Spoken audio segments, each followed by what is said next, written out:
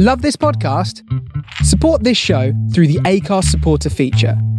It's up to you how much you give, and there's no regular commitment. Just hit the link in the show description to support now. One size fits all seemed like a good idea for clothes. Nice dress. It's a t-shirt. Until you tried it on. Same goes for your healthcare. That's why United Healthcare offers a variety of flexible, budget-friendly coverage for medical, vision, dental, and more. So whether you're between jobs, coming off a parent's plan, or even missed open enrollment, you can find the plan that fits you best. Find out more about United Healthcare coverage at uh1.com. That's uh1.com. There's never been a faster or easier way to start your weight loss journey than with PlushCare. PlushCare accepts most insurance plans and gives you online access to board-certified physicians who can prescribe FDA-approved weight loss medications like Wegovy and Zepbound for those who qualify.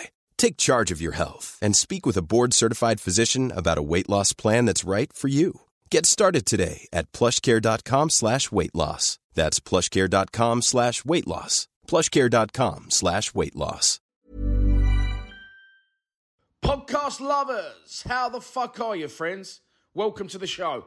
Lions Lounge Lockdown is sponsored for the entire 2021 season by Match Scaffolding. Match Scaffolding is a company that is owned and operated by a Millwall fan. So, if you want some scaffolding in your life, please do not hesitate to check out Match Scaffolding's contact details in the description of this audio podcast offering. Our guest today is a Millwall legend. 4 spells at the club. He came through as a trainee. He ended up coming back once as a loanee and 3 permanent spells at the club. He's just a dying breed, just a complete and utter man, a brilliant, brilliant defender for the club. And you could just see in the photos I've used in the overlay how much it means to him, the tackles he put in. And he scored a few goals as well along the way. It's a brilliant, brilliant interview from an outstanding footballer. And he still, to this day, is going strong in League 2 for Crawley. Over 600 career appearances. This is Lions Lounge Lockdown, episode 33. Tony Craig. Enjoy.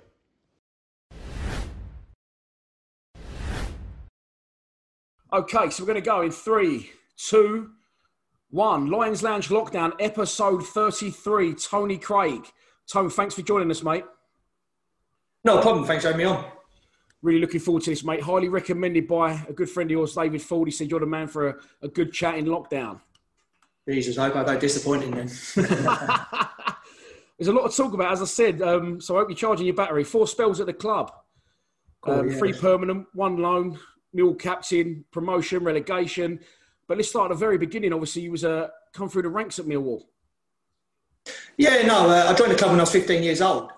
Just before that, I got released from Wimbledon as a kid and that. And then obviously I've done trials at other clubs and that, which they all said no. And then thankfully, my dad knew Dave Memmott. And it was the last chance to learn for myself. And Dave was very kind to get me in for a trial. And it was one of them where I just never looked back. It just, as soon as I walked through the door, sometimes you just get that feeling that it's going to work. And thankfully it did.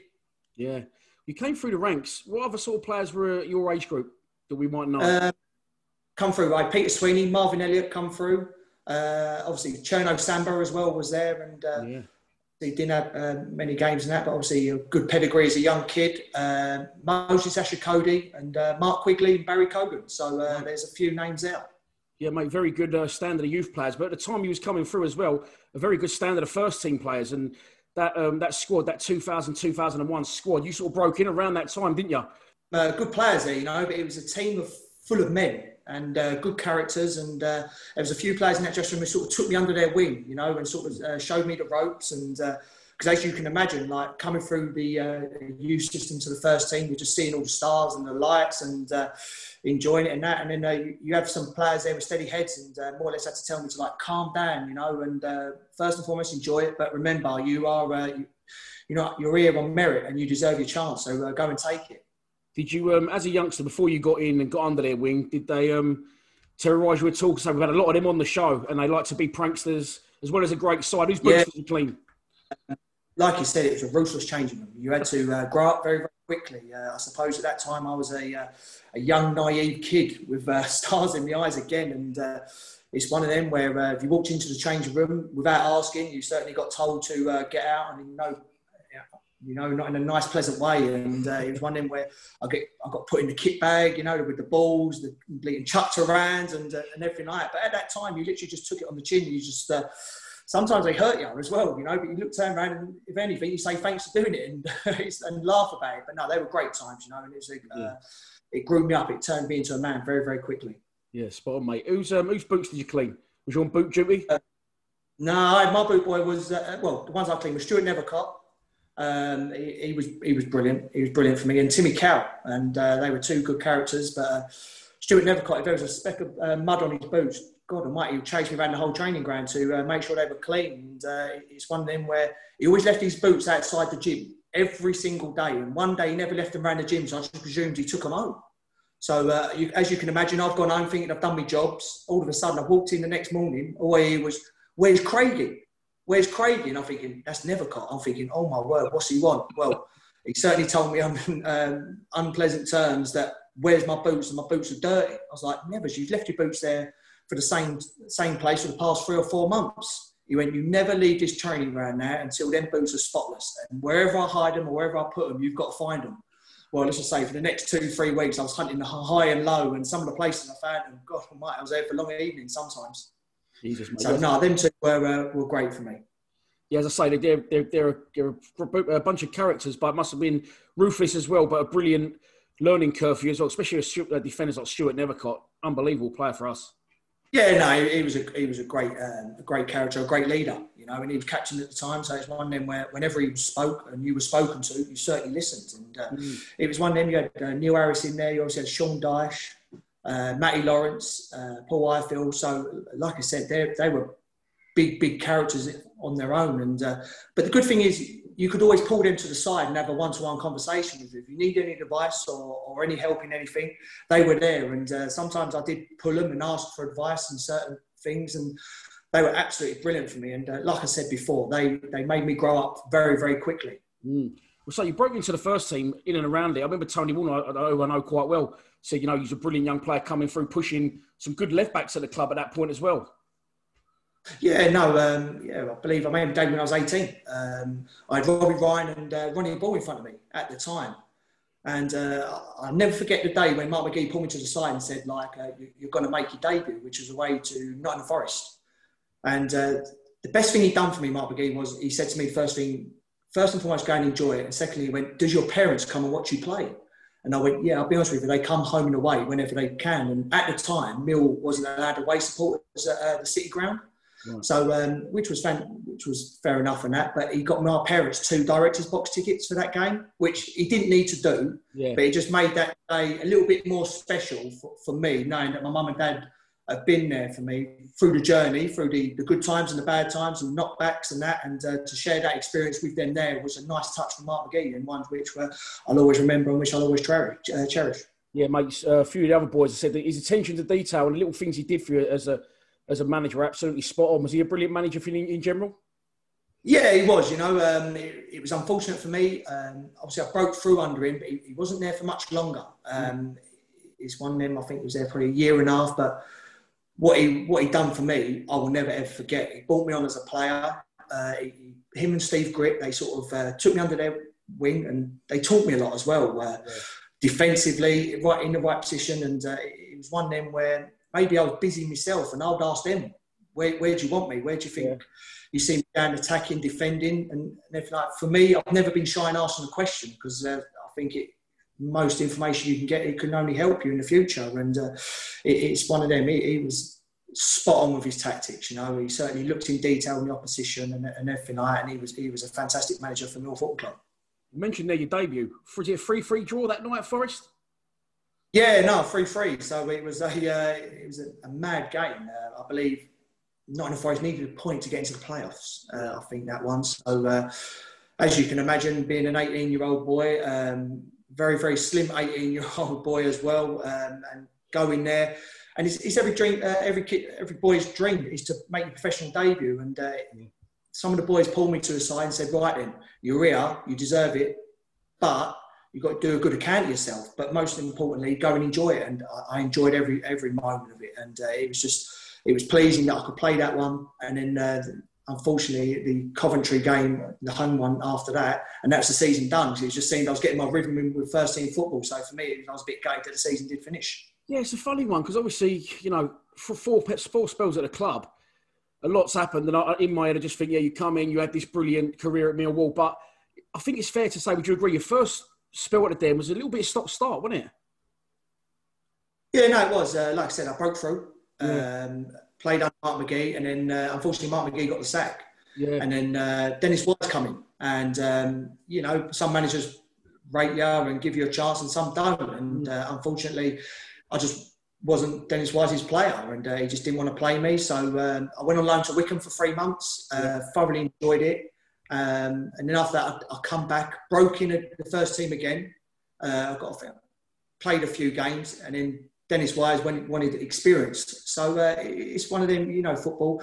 At the time, I was a young youth team, just breaking through a youth team, come from first team football, and Dennis wanted to take the club in a different direction. I suppose you're still quite a young pro there. You're not really going to knock on his door either and ask why you're not playing, or did you do that? I sort of asked, but it was one of them. Like, I didn't get the response to hear. And everything like that. But no, he was honest with me. You know, he told me what he thought of me. He said to me I wasn't ready for first team football at that time, which he's entitled to his opinion. And that, but again, it's part of football. You know, you have ups and downs. Some managers rate you, some don't. And it was one of them where Dennis Wise just didn't really play me. But for me, I had that 3 months on loan, played, I think, 18, 19 games at Wickham, which, again, got me first team experience, and one which I thoroughly enjoyed. Yeah. So just before Mark McGee did leave, I just looked at the opening day of the season, 2-0 win against Wickham for the 2003-04 season. Tony Warner, Matt Lawrence, Robbie Ryan, Nethercott, Muscat, Darren Wall, Dennis Wise, Tim Cahill, Neil Harris, Paul Ifield. Just so many legends crammed in there. You must have been absolutely pinching yourself at times. Oh, no, it's brilliant. To train with them day in, day out, you know, to play in that, with calibre of that players was brilliant. You know, training was such a high intensity, and if you look at that squad, how many of them players have gone on to play Premier League and get some good appearances under their belt, and they've all gone from, after that, gone from strength to strength. So it was one of them. It was a hard time for youth team to break in, and but like I said, for me, it was just training every day, but more importantly, learning every day as well. You said Mark McGee obviously played a big part in letting you break into the team. Did he give you your first contract in McGee? Was he the one who gave you your contract? Yeah, he's the one who gave me my pro contract. Yeah, I signed that just after my 17th birthday. It was one of them where sometimes your face just fits. And I remember playing Arsenal in the FA Youth Cup, and I scored the winner in the last kick of the game. And the FA Youth Cup for youth team players is a big thing. You know, you've got to sort of shine in them times to show that you are ready to progress to the first team. And just thankfully, for me personally, in them FA Youth Cup games back then, I sort of turned up and done well with them. So it sort of got me recognised and made me push on to the first team. Yeah, mate. Well, I said like early on in your career at Millwall, I just had this memory that it just sort of everything went lovely. You come and you did well. You moved on to another club, but so many managers along the way as well. Dennis Wise loses his job eventually, leaves the club, as well as Theo Pafitis. I think Peter Savary comes in as chairman, and Colin Lee becomes the manager. And it's just, I think I counted at one point about 9 managers in your first spell at the Den.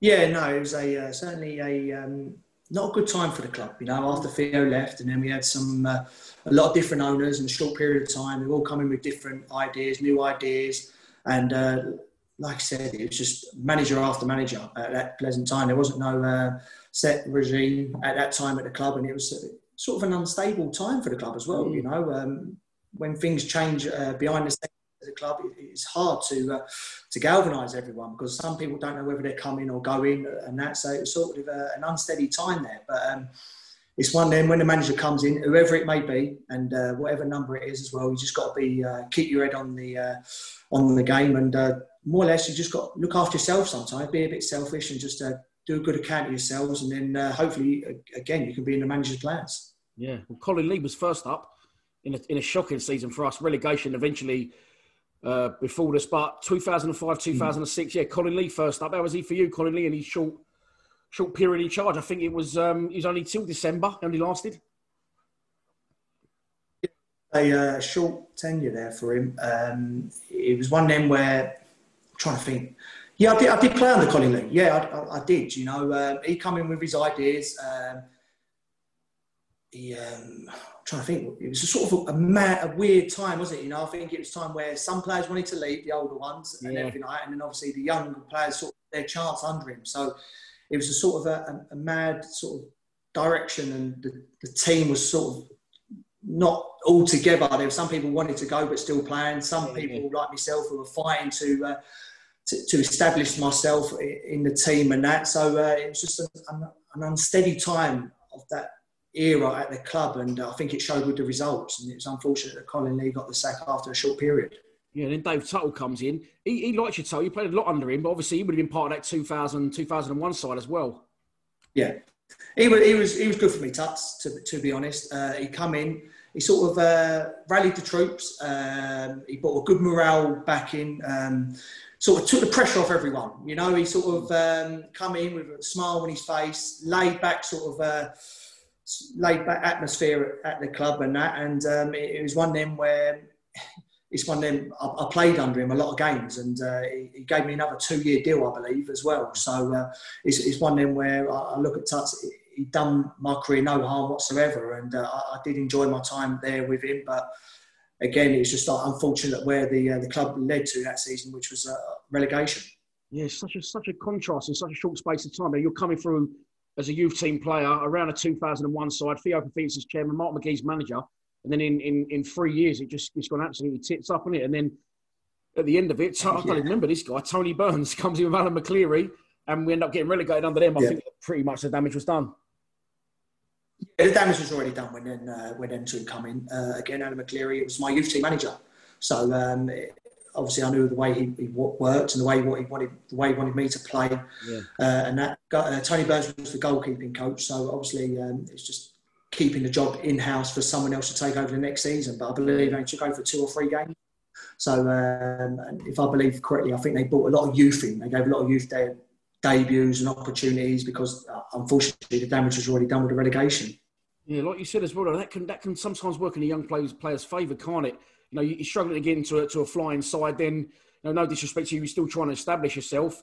So some of the bigger players, Matty Lawrence, for example, Darren Moore, they want to move on. And that gives sometimes, if the club's in turmoil, they have to throw the youngsters in. It actually happened the first time round, didn't it? That's how I ended up with Ronnie Ball, Mark Bircham, Stephen Reid. That's how them boys all ended up getting their chance the first time round because we went into administration. So although the team was struggling and heading towards relegation, for you, it was sort of the start of you becoming an established first-team player. Yeah.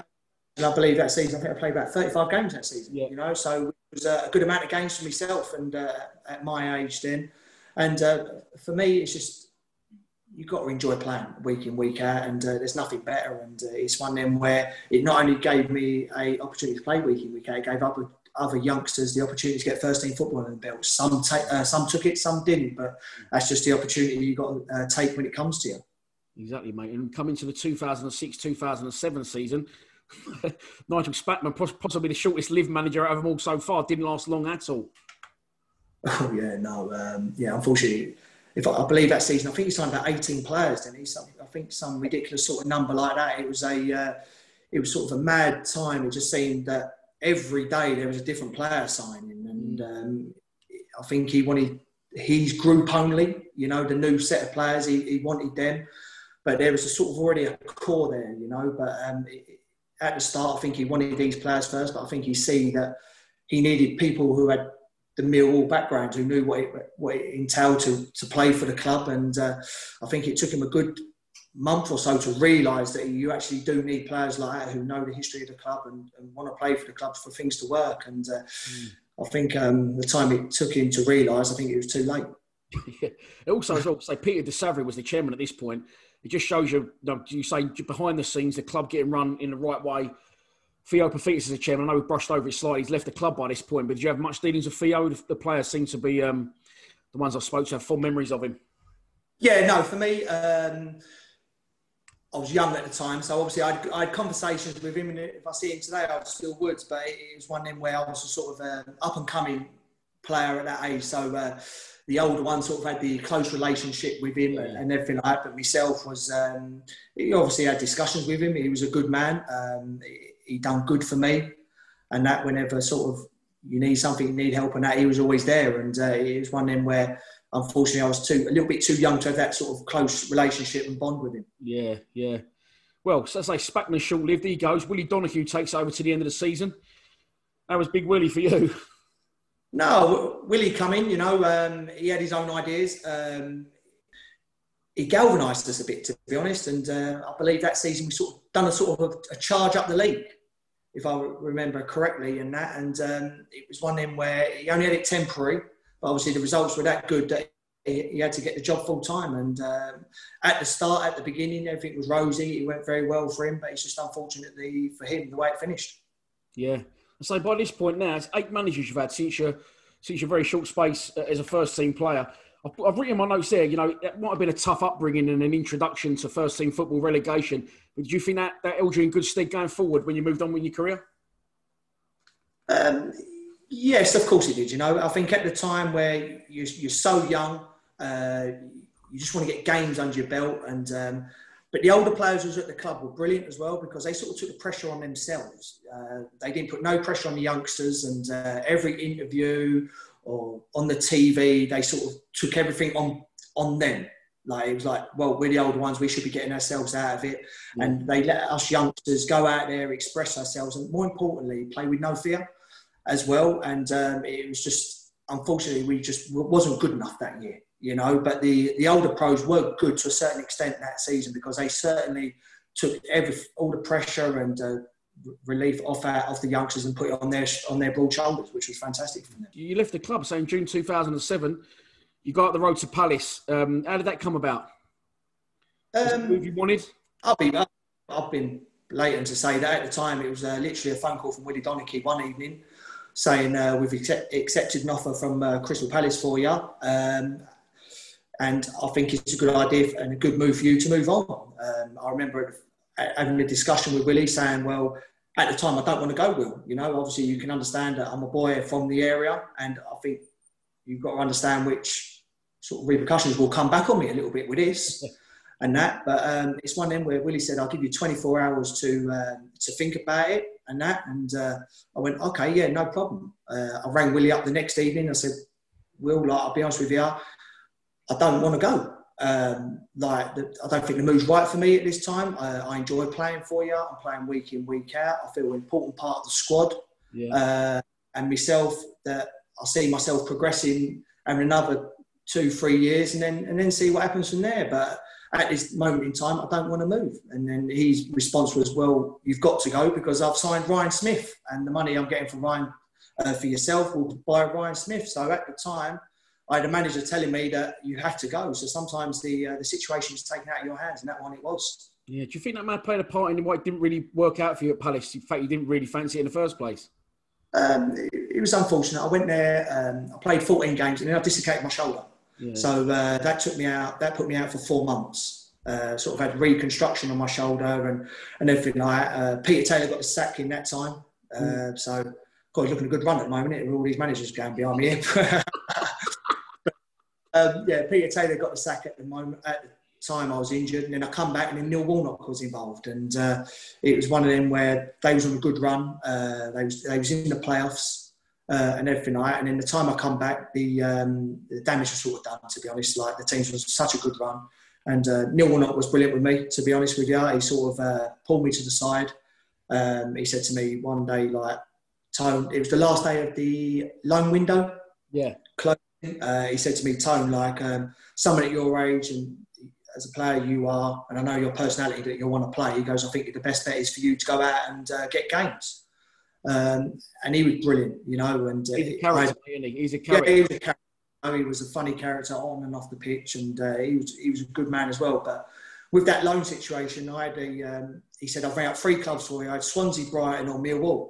And before I opened my mouth, he said to me, I know what club you've got to go back to, and the one you want to be interested with, yeah. And he goes, so if you want to go, you can go with my blessing. And then that's when I went back on loan to Millwall after that. Yes, you had a successful loan spell, 5 games, then you come back and join for another 4 years. You said there, you know, you originally didn't want to go under Willie Donahue, and the repercussions of what that meant. We are an unforgiving fan base at times. Did you get, obviously you got a little bit of shit when you come back at first, or? Yeah, a little bit, to be honest. But like I said, I knew it was coming. You know, but I've got broad shoulders myself. You just got to accept it. And I knew that as soon as they see me giving 110%, do my first take someone out, and all of a sudden you got them back on side again. You know, so no, it was at Palace. It was a tough time because obviously living in the area, there's people sort of saying it, you know, and not saying it to your face and all that, which is they're entitled to. You know, I know the game and how it works and everything like that, but it's one of them where I was just so glad to come back. Yeah, so mate, you are I'm not just saying it's cliche because you're on it. You are a Millwall player through and through. I mean, even the last season, we'll get onto it later. When you made that tackle in that game, when you chased after Byron Webster, let the ball go, and you made that sliding tackle and celebrated like you scored a goal, mate. That's all they want to see in it.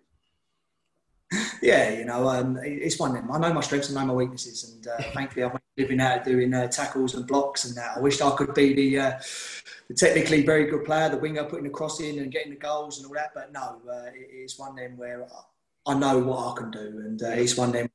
I'll be honest with you, I won't change it as well. I thoroughly enjoy doing it, and for me, it's not better than doing the last-ditch tackle. Yeah. Ready to pop the question? The jewelers at BlueNile.com have got sparkle down to a science with beautiful lab-grown diamonds worthy of your most brilliant moments. Their lab-grown diamonds are independently graded and guaranteed identical to natural diamonds, and they're ready to ship to your door. Go to BlueNile.com and use promo code LISTEN to get $50 off your purchase of $500 or more. That's code LISTEN at BlueNile.com for $50 off. BlueNile.com, code LISTEN. Hiring for your small business? If you're not looking for professionals on LinkedIn, you're looking in the wrong place. That's like looking for your car keys in a fish tank. LinkedIn helps you hire professionals you can't find anywhere else, even those who aren't actively searching for a new job but might be open to the perfect role. In a given month, over 70% of LinkedIn users don't even visit other leading job sites. So start looking in the right place. With LinkedIn, you can hire professionals like a professional. Post your free job on linkedin.com/people today. It's difficult for players as well, especially back then, no social media. And even with social media, players don't really go and they stay professional. They don't vent in the wrong way. So I've had like other players on, Tony Cascarino. Look, every single one of them didn't want to leave the club, but the club said, we're selling you. You can't really do anything about it. You say you don't want to go, but you end up getting a fucking backlash anyway, didn't you? Yeah, no, it was a difficult time. Obviously, it's one of them where I had to speak with my family about it as well, because obviously they know the situation as well. But it's one of them where as soon as Willie said, like, I want the money and you've got to go, I had nothing, no. And it's one of them where I didn't have another choice of another club. It's literally Crystal Palace or nowhere. And it was one of them where in the end, I just remember saying like to my dad, like, unfortunately, like, I've got to go, and that's it. And that's football, you know. 1 minute you're wanted, and the next thing you know, but you're not. But that's how it goes, and you just got to dust yourself down and look after yourself. 1,000,000%, mate. You come back to the club again. So it went tits up in a very short space of time, but now it's back on the up. John Berylson's the chairman, Kenny Jackett's the manager. We just about avoid relegation that season. Yeah. But could you see the wheel was turning, albeit very slowly? Yeah, no, definitely. Kenny Jackett was a very good manager, you know, forward-thinking manager as well, very in-depth. He knew every detail of every opposition and that, but his training sessions were spot on. It was very, very, again, intense, but more importantly, the detail was amazing from front to back, and day in, day out. There wasn't no forgiveness or giving up or anything. It was literally his way, and that was it. His way or you're out, to be honest with you. So that's why Kenny's been successful wherever he's been. You know, obviously he's been to Wolves and now he's doing a good job at Portsmouth. But he done very well for the club, Kenny, and he's a very, very good man. A very well thought of manager at the club. I say he's the manager. John Berylson's the chairman. If you look at recognisable names in that squad when you came back, Neil Harris back at the club, Alan Dunn, Jimmy Abdu, Gary Alexander, Paul Robinson. It definitely had obviously a Millwall feel about it, you know. Yeah, no, like I said, the spine of the team there is all sort of Millwall. You know, they've been there for many years, and they certainly wear their heart on the sleeve and that. But it's one of them where there's good people all round the place. Then, you know, I think they got rid of the players who didn't want to be there and everything like that. And he signed well, Kenny, and he got the backbone correct, and the spine of the team there was sort of all big characters as well. and one which there was good team spirit that year as well. Everyone was sort of in it together, and it was fun times. So we finished 17th that season. I don't think Kenny Jackett was the manager for the whole season, but he got, as you said, he got the core of it right, the backbone of it right. The 2008-2009 season, another notable player comes in. We just mentioned him at the start of the show, David Ford.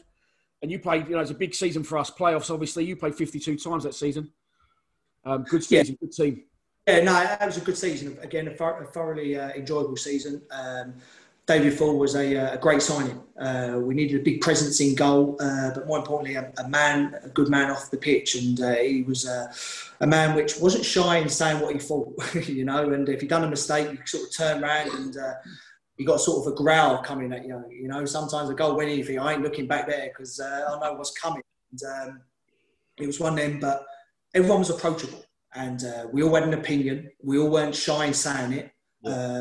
It never went overboard. Some people sort of squaring up to people or anything like that. No, everyone just accepted it. That was the good thing there, that if you've done a mistake, you hold up your hand and go, that's me. Like, I apologise, but it won't happen again. And it was a good core of players and a good times. Yeah, mate, we had a very good season. We get to the playoffs, obviously.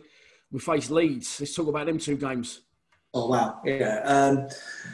The first game was very, very intense. Obviously, as you can imagine, we won 1-0. Good performance in that. The crowd was fantastic that day. Obviously from start to the end. But it was a good cagey affair, crunching tackles. I think it had the ingredients of everything. And then obviously the second leg is one of them where, for me personally, it's a night which I won't ever forget. It was it's the first time that I knew I'd be playing at Wembley, because every young kid's dream is to play at Wembley. And it was one of them where, even now, it still gives me goosebumps thinking about it. But we was the underdogs in that playoff. No one thought we had a chance. And we had some good players there. And like I said, people didn't forget about James Henry was an important part then, obviously Dave Martin on the other wing. Andy Frampton as well. He was a good character, Zach Whitbread, and it was one of them where it was sort of everyone was in it, but there was a belief there as well, which was brilliant, and it was good to see that all the pundits and everything like weren't giving us a chance in hell, and to turn up that night and to get the job done and to sort of celebrate, which I think I don't know how many fans there from Mill that night. 900 there, yeah. The corner there, and it was just singing songs all night, and it was a bus journey home, which was a very, very good evening, that one. Silence. I mean, Ellen Road, when it's rocking in there, mate, it's absolutely rocking. To silence them and get away with a victory and a trip to Wembley, you boys must have been on cloud nine. Oh yeah, it was on cloud nine. I remember when they scored the equaliser. Like I said, the roar, and from the Leeds fan, but we got the goal back very, very quickly, which sort of flattened them massively. And it deflated not only the fans, but it deflated the team as well. And it was one of them. I think the ref that night, I think, played about 7-8 minutes stoppage time. I think, God Almighty, is this ever going to end? Like, it was just, it was mad. But thankfully, we held on. But I think we held on quite convincingly as well. I don't think we was we got away with anything there, but we deserved it as well. So it was a good day. Such a brilliant time, such a memorable one for the club. But then obviously we go to Wembley. Let's talk about before the game, the build-up. As you said, it was every boy's dream to play at Wembley. What do you remember about the build-up? But he's just soaking every minute of it, weren't you? Yeah, no, it's one of them, like you try and treat it as any other game, but you can't. Yeah. Because it's got the Wembley there. I've been watching Wembley games since a young kid, so to actually walk on that grass was just, it was brilliant and that, but it was one of them where it was a strange day, obviously I've lived the boyhood dream by playing at Wembley, but obviously we lost, and it's one of them, like I said, I suppose Gary Alexander, he enjoys that day, but I think it was unfortunate. It was just wasn't our time.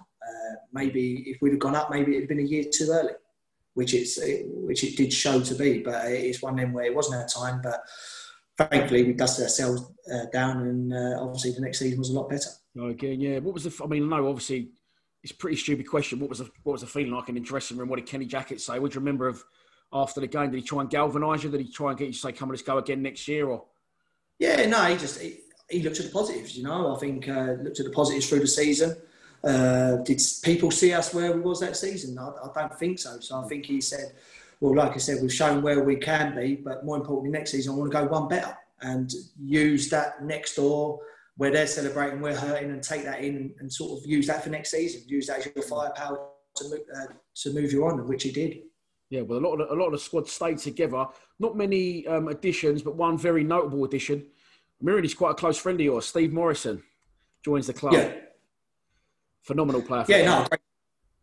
What a player he's been for the club, you know, over the years. In the spells he's been there, he was a credit to himself, and his goal record was second to none. But more importantly, it took him a bit of time at the start to settle, if everyone remembers. He was sort of took him back 3 or 4 months to actually get going. And but like I said, you see the pedigree of player he was, you see what he was like in training and that. And after them few months, he just didn't look back, did he? You know, so he's got an unbelievable record at the club. Yeah, mate. Again, so at one point that season, you got the armband. Paul Robinson gets injured, and you took over as skipper. It's funny. Robbo was a fantastic captain. You know, again, approachable, but just the presence of him. You know, he's got them sort of aura about himself, and for me, he's a mate for life. And he's one of them where when the game ain't going right for you, and sometimes you need a player to step up, or sort of you can look to your side, left to right, and if you see someone like him there, you think, right, and I've got him who's got my back. So it sort of lifts everyone and galvanises everyone. So he was a fantastic fantastic captain for the club for many years. He was. Yeah, mate. Just thinking about that team there. You, Fordy, Robbo, Harris. What was it like? Was there a good social side of you boys as well as the professionalism on the pitch? No, professionalism, of course there was the whole way, you know. But no, off the pitch, we were very, very close, very, very tight. We had some good evenings together, which won't be spoken about and that. But no, it was a good time. It was a good time to be a Millwall player, to be a professional footballer, and it's one of them where, for us, we were every day, you know, to do the job of your dreams, you've got to enjoy it, and it's one of them where at that time we certainly did. But it's always better to enjoy it when you've got people, mates, and with football you play with like hundreds of players over your career and everything like that. But the squad you're looking at there's a good number there I keep in contact with today. So I think that just sums up the sort of team spirit we had then. Yeah, exactly. So we go back to Wembley via the playoffs, Huddersfield at home. Remember that one? Obviously the 0-0 ball draw away, but the home leg, mate, what an atmosphere.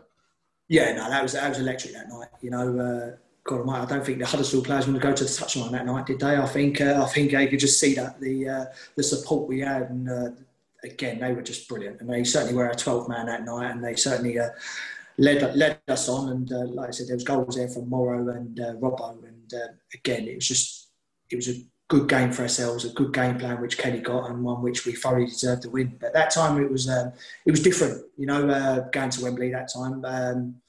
Sometimes in football you get that feeling when you know things are meant to be, and you walk off the game against Huddersfield and it's just like, yeah, we're there. I understand the ones who haven't played at Wembley were sort of, yeah, I can't wait to go to Wembley, but it was a lot of us were just so focused and determined to get the job done that it was like you didn't have time to celebrate. It was literally like, brilliant, thanks, shake each other around, and we went home. Like, it was literally just job done, let's move on to the next one, which was obviously Swindon at Wembley. Yeah, Fordy said that second time round, impersonally, it was more not the day out, not the experience as a footballer, it was business. It's a desire to get the job done. He said, you lot didn't wear suits. He didn't sort none of his family out tickets. He just went, I'm going there to win this game and get the club promoted. Was you in the same ilk? We knew what was coming. You know, like I said, everything, the tickets were sorted out, no suits. It was just literally just determination, game day, a normal game, turn up, get the job done, bang, we move on. You know, take the win and move on. It was literally that.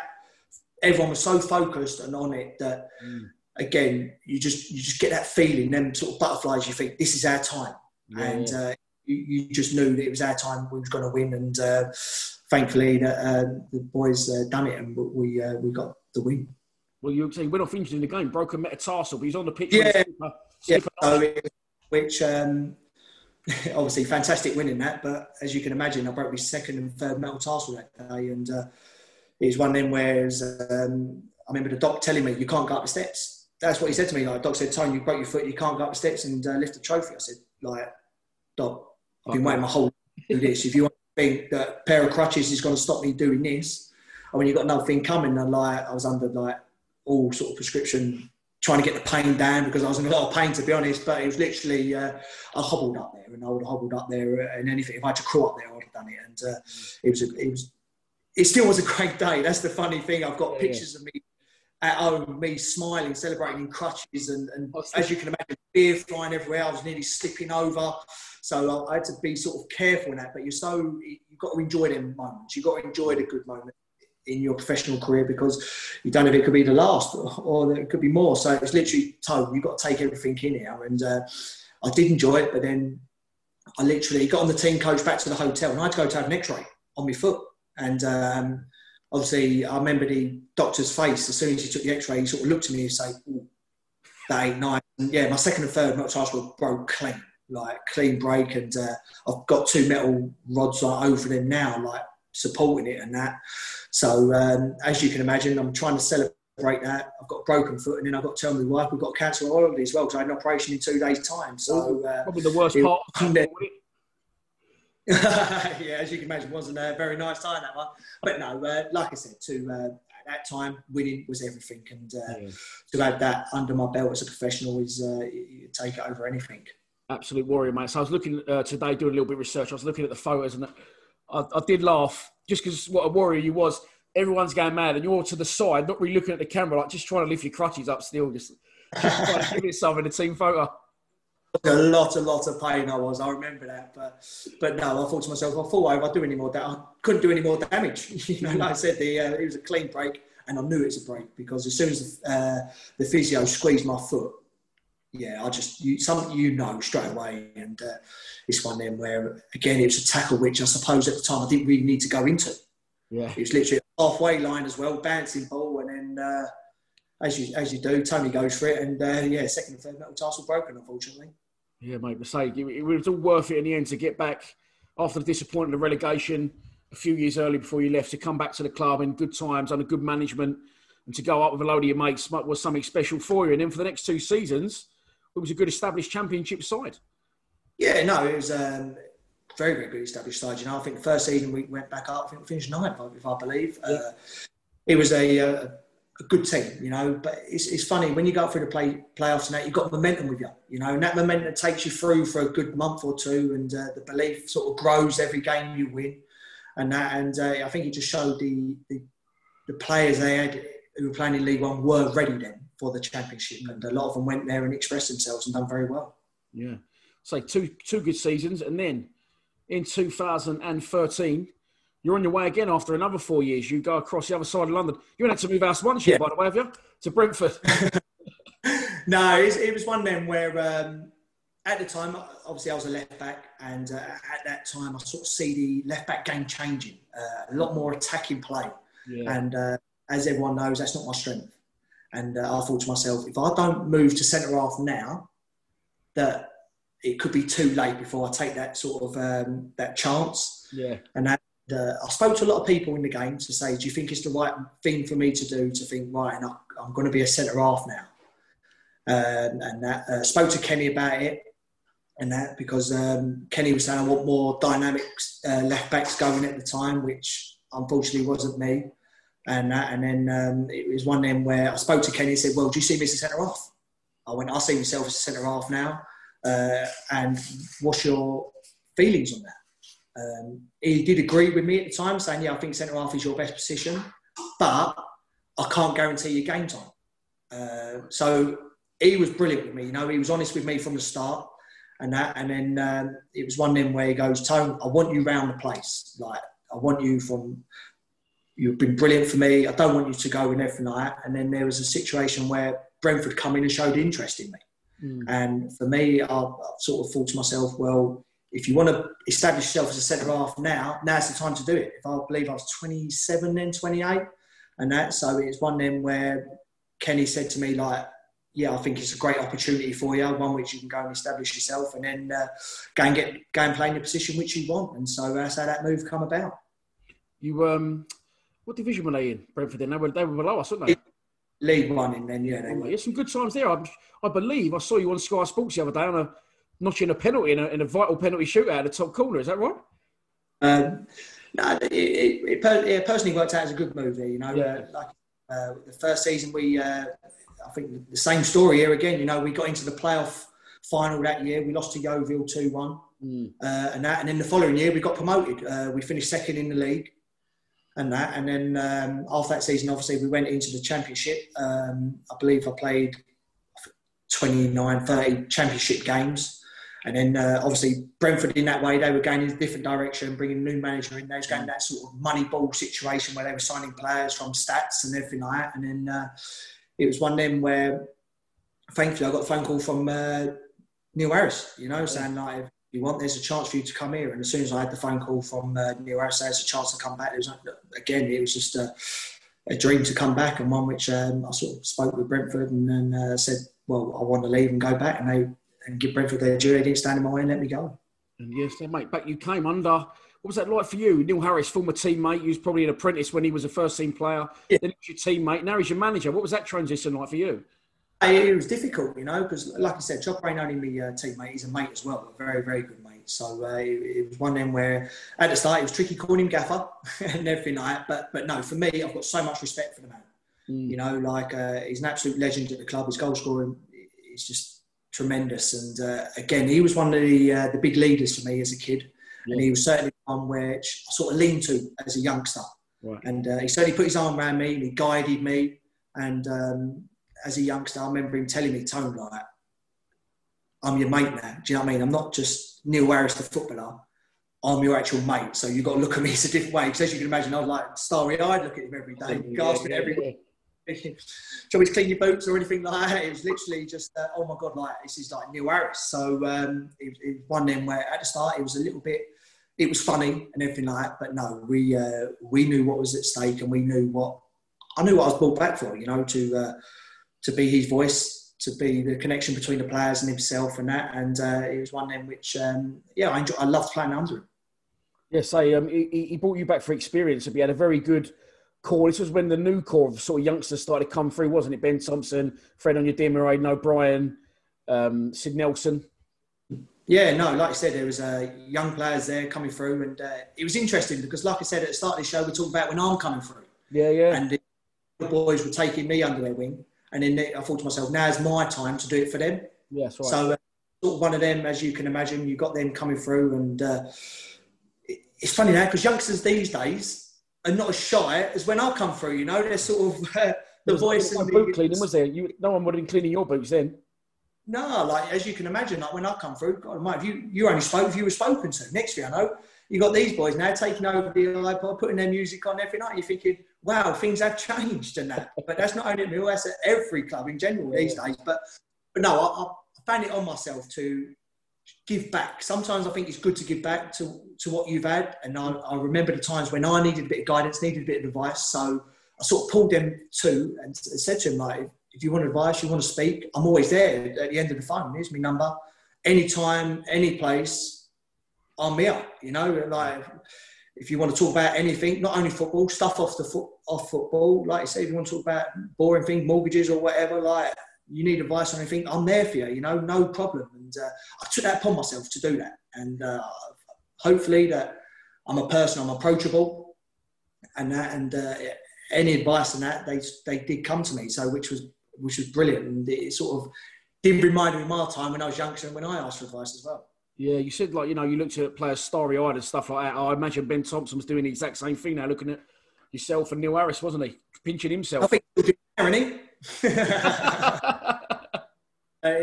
Again, he was one of them people, you know. He, like I said, he's a Mill fan himself, and he's coming in and a good player, by the way. He's done exceptionally well. But as you can imagine, at the start, he was like a boy like chicken anyway. You know, it's just sort of, you asked him and he done it. But sometimes you have to sort of calm him down. And I think it took him a little while longer than a lot of people to realise that he deserved his chance. And given his due, he got his chance and he certainly took it. And good luck to him. So, mate, we had a good season again. You skippered the side. We went back to Wembley, obviously losing out to Barnsley. Let's talk firstly about, I'm just looking at a shirt I've got over there from one of their players. One of the best performances in recent years I can remember was Bradford away in the playoffs. After going 1-0 down, Joe Martin conceding the penalty. The comeback that day, I just always sticks in my memory.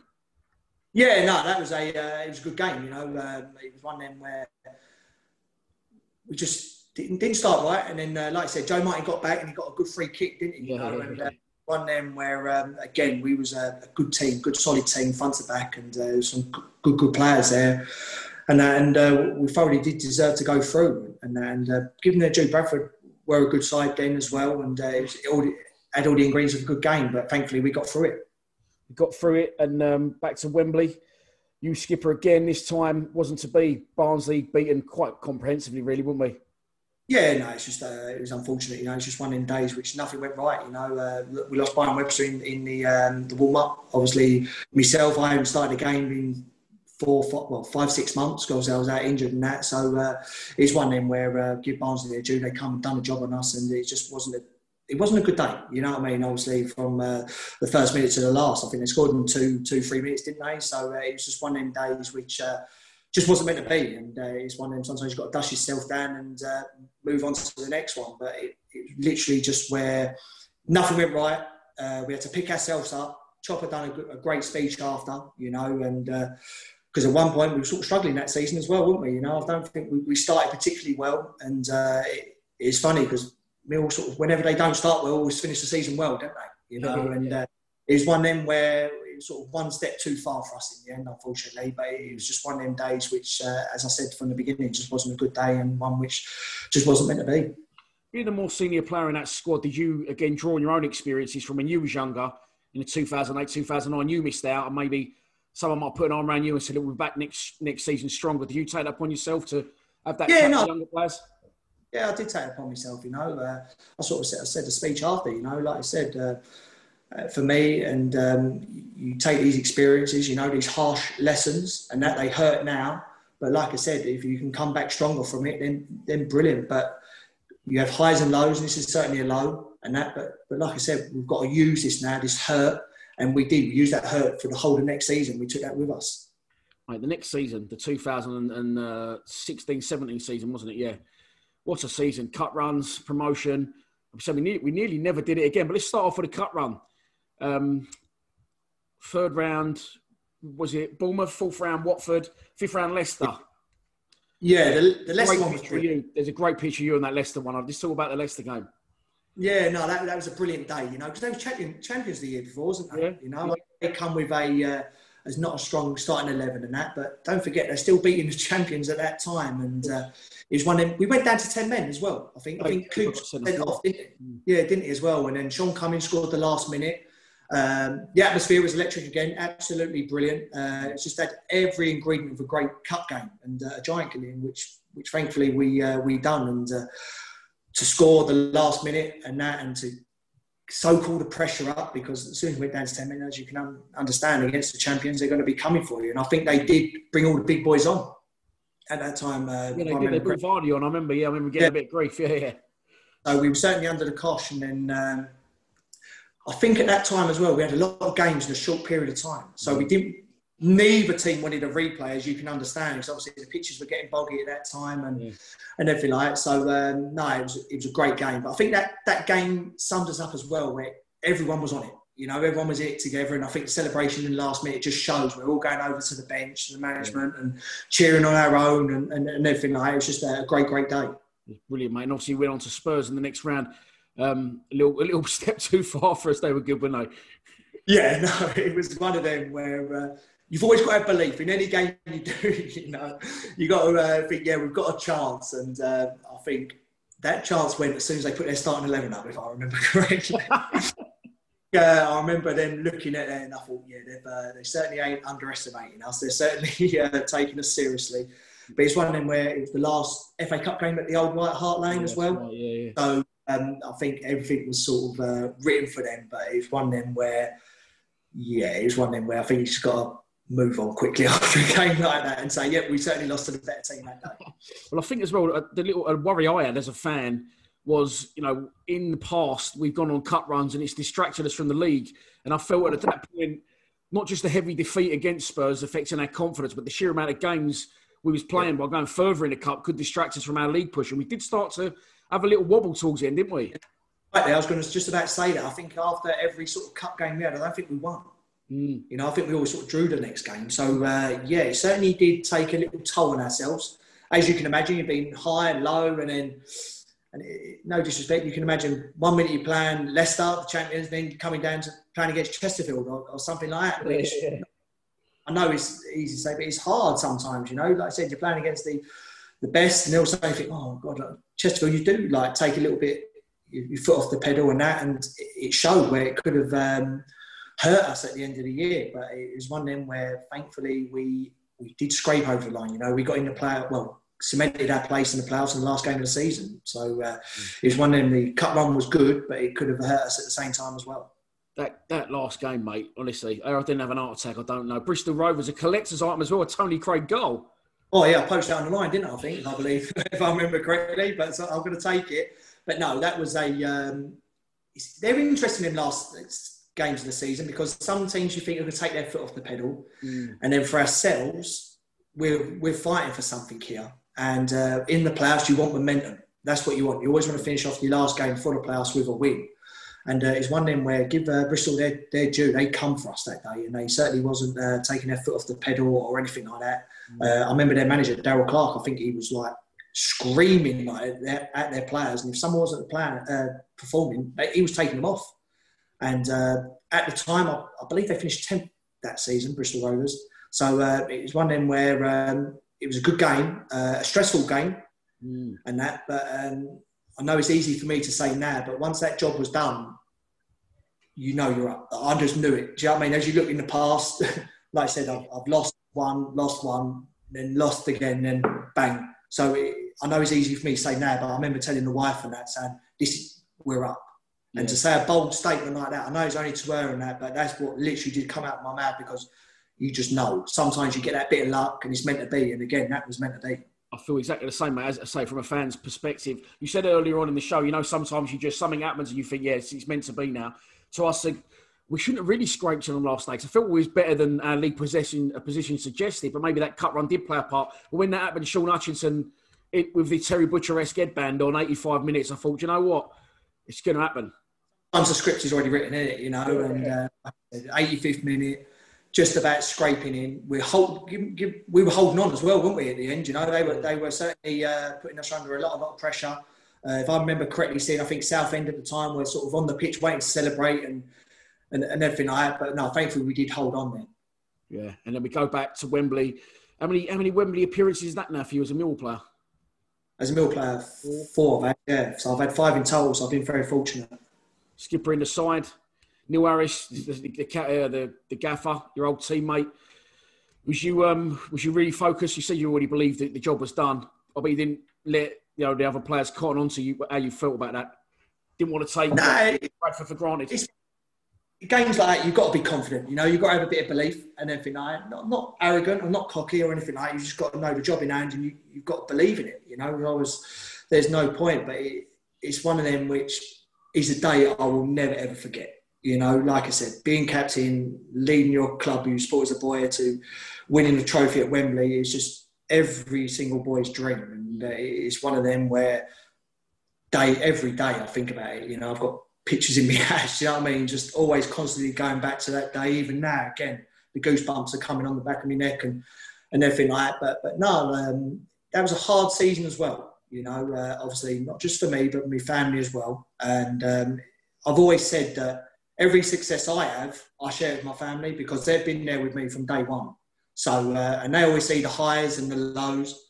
You know, people don't see that obviously after defeat you're hurting or everything like that, you know, and coming back with the ump and all that. But I'm a dad, do you know what I mean? But of course, you want to keep work at work. But in this profession, and a lot of professions, you don't. Do you know what I mean? You do come back, and I do analyse myself. You know, I look at every game back and see where I can improve, see where I went wrong and everything like that. So for me, that one was a collection to say, right then, what we've been through and everything like that. So like a gift from me to the family to say, right then, no.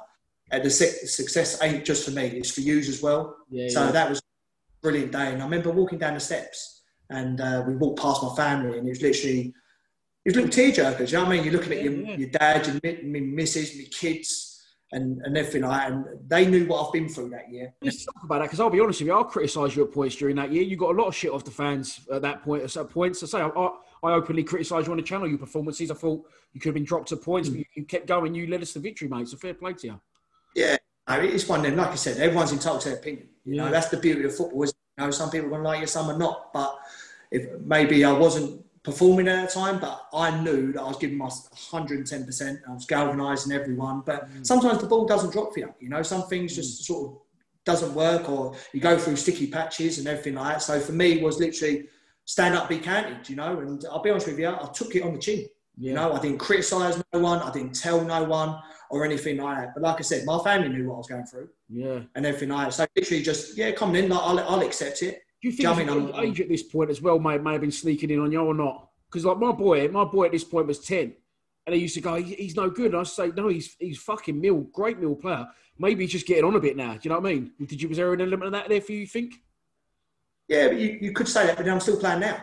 You know, at 35. Yeah, true, you know what I mean? So, like I said, I just think it was just a period of time which wasn't going well for me personally on the pitch, you know, but I turned that around, you know, and people didn't see that was me working hard on the training pitch day in, day out, doing extras and everything like that. And again, I believe the more work you put in things, the more joy you get and the more luck you get. And for me, I was just so proud. I'll be honest with you, I was proud of myself that year because a lot of players crumbled, a lot of players. And we've seen that over the year through Millwall players that have crumbled and can't hack it. Yeah. So for me, it was a sweet moment that I walked down them steps with that trophy in my arm with my family and say, right, and this is for you. This was for you standing by me. And that's one which I will certainly cherish for the day I die. Yeah, as well, not just on the pitch, maybe you criticise your own performances, but as captain of the club, the things you do behind the scenes and the advice you give to other players that doesn't get seen by the fans as well. You also played a massive part there as well. And me personally, I wasn't looking for praise. Do you know what I mean? I don't look for that. I just do that. That's a given from me. You know, that is being captain of the club. I knew what was expected of me. I knew that I had to step up. I had to do stuff off the pitch, on the pitch. I had to give my time for community stuff. I had to give my time for everything. You know, that's part of taking the responsibility of being the captain of the football club. And but for me, I've never ever been a person look for credit, look for praise. I'm just literally just focused on myself. I'm focused in one direction. That's only looking forward, never looking back. Yeah. And so I just take it as a blessing that I'm doing the job of my dreams. I've played for the club who I supported as a kid and everything like that. So for me, I've done everything I wanted set out to achieve and that. So for me, even now, still playing now, I still have to pinch myself at 35 and I'm still playing professional football, you know, and it's one of them which I thoroughly enjoy it. I love every minute of it and hopefully long may it continue. So was that your last act as a Millwall player to lift that trophy? Or did you stay another season? Because I can't really remember. I stayed. Yeah, I went in January. Yeah, I went in January where, it was one of them. It was a sad time for me personally. I knew when I did discussion with Chopper that for me, I'm a person that I have to play. I can't sit around on the bench. And I've got my dad's mentality. You earn your money, if that makes sense. Yeah. You know, sitting on the bench, travelling everywhere, training day in, day out. I never took my foot off the pedal in training or anything like that. I always gave my all, always gave my opinion. I was always there for discussions with anyone who wanted advice and all that. But for me, it was just, I needed to play. That's what I needed to do. And it was a discussion I had with Chopper and I said, Chop, like, if I'm not going to play, I need to leave. Yeah. Like that, I'll be honest with you. And I went, the problem is, Chop, like, if I'm not playing that, and in the end, I ain't even going to be on the bench. And what I don't want to do is obviously upset our relationship, but more importantly, I've got to do this for myself, that I've got to move on and play. Because don't forget, I'm ticking over as well, aren't you? You've got to keep yourself ticking over games. 33, so I could be out of the game before I know it, because unfortunately in this game, you get forgotten about very, very quickly if you're not playing, because it's one of them, I think the managers, some managers look how many games you played the last season. Yeah.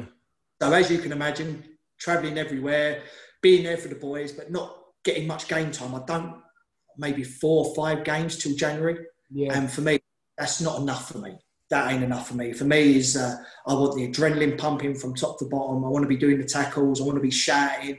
That's my release, you know. Playing football is my release for the week. That's what I work hard for, week in, week out in training.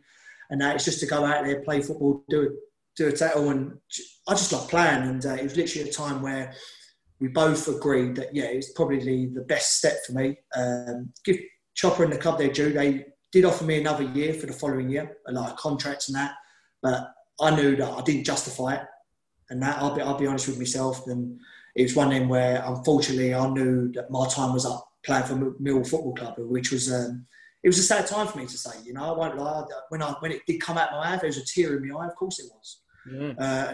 And I think if you look back at my last interview at the club, I think you can see my eyes watering and everything like that. So to stand up and be a man to say, yeah, I think my time's up at the club, because I could have easily stayed there and just trained and took the money and everything like that. But that's not me as a person. And it was one of them where I appreciate what not only Chopper, obviously John Barrows have done as well, and they let me move on, which they were fantastic. Mate, it's so refreshing to hear as well. Maybe, it's just, I don't want to criticise the new era of players, but you wear your heart on your sleeve, you say you want to earn your money. So many players these days are happy to fucking sit in the resis on a nice lump, not play a 23s game, go home. Just to say you want to be out there, you want to be playing. You're sort of the last of a dying breed, unfortunately, I'd say. And fair play to you, mate. It was it's a tricky decision. For me, them under 23 games, they're not for me. I'm not going to enjoy playing in them games. I want a crowd there. I know, unfortunately, we haven't got a crowd there at the moment. But no, you want to play in front of big crowds. You want to play with people shouting at you and everything like that, because, like I said, where else in the world can you be 6'1" and someone shout at something at you which you ain't going to agree with and get away with it? It ain't going to happen, is it? You know what I mean? It's one of them. I just enjoyed the thrill of playing on 3 o'clock on Saturday. Yeah, mate. And after Millwall, you moved on to Bristol Rovers? Yeah, moved there. That was it was a hard one. I had a deal agreed with another club, unfortunately, which was in London, but the manager got the sack at the time, and it was one of them where all of a sudden I'm moving away for the first time. And as you can imagine, my wife and kids stayed in London. I had a young 1-year-old, and my daughter was probably 7. So as you can imagine, all of a sudden, Dad's not there every night. Yeah. And I'm not there putting them to bed and doing the homework with my daughter and bits and bobs like that. And all of a sudden, I'm in Bristol in a hotel and everything like that. So at the start, it was a tricky time. It was one of them, but it's one of them. I'll give my credit's due to my wife. She was brilliant. Like I said, she said, I believe in you. Go and do your dream. And it's one of them. I was there for 2.5 years, which I thoroughly enjoyed. And then in the summer, see Tony Craig's gone to Crawley, mate. You've had some career. Fair play to you. It's a great move for me. I wanted to come back to obviously live back at home, which was important for me.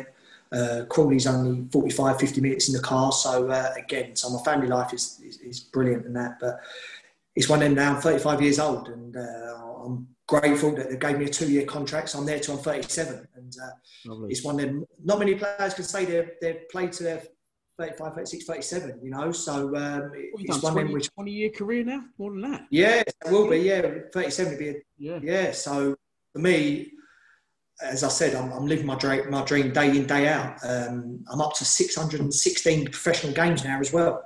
Yeah. So again, it's just stuff which I never dreamt of, Like when I was a kid, I was realistic.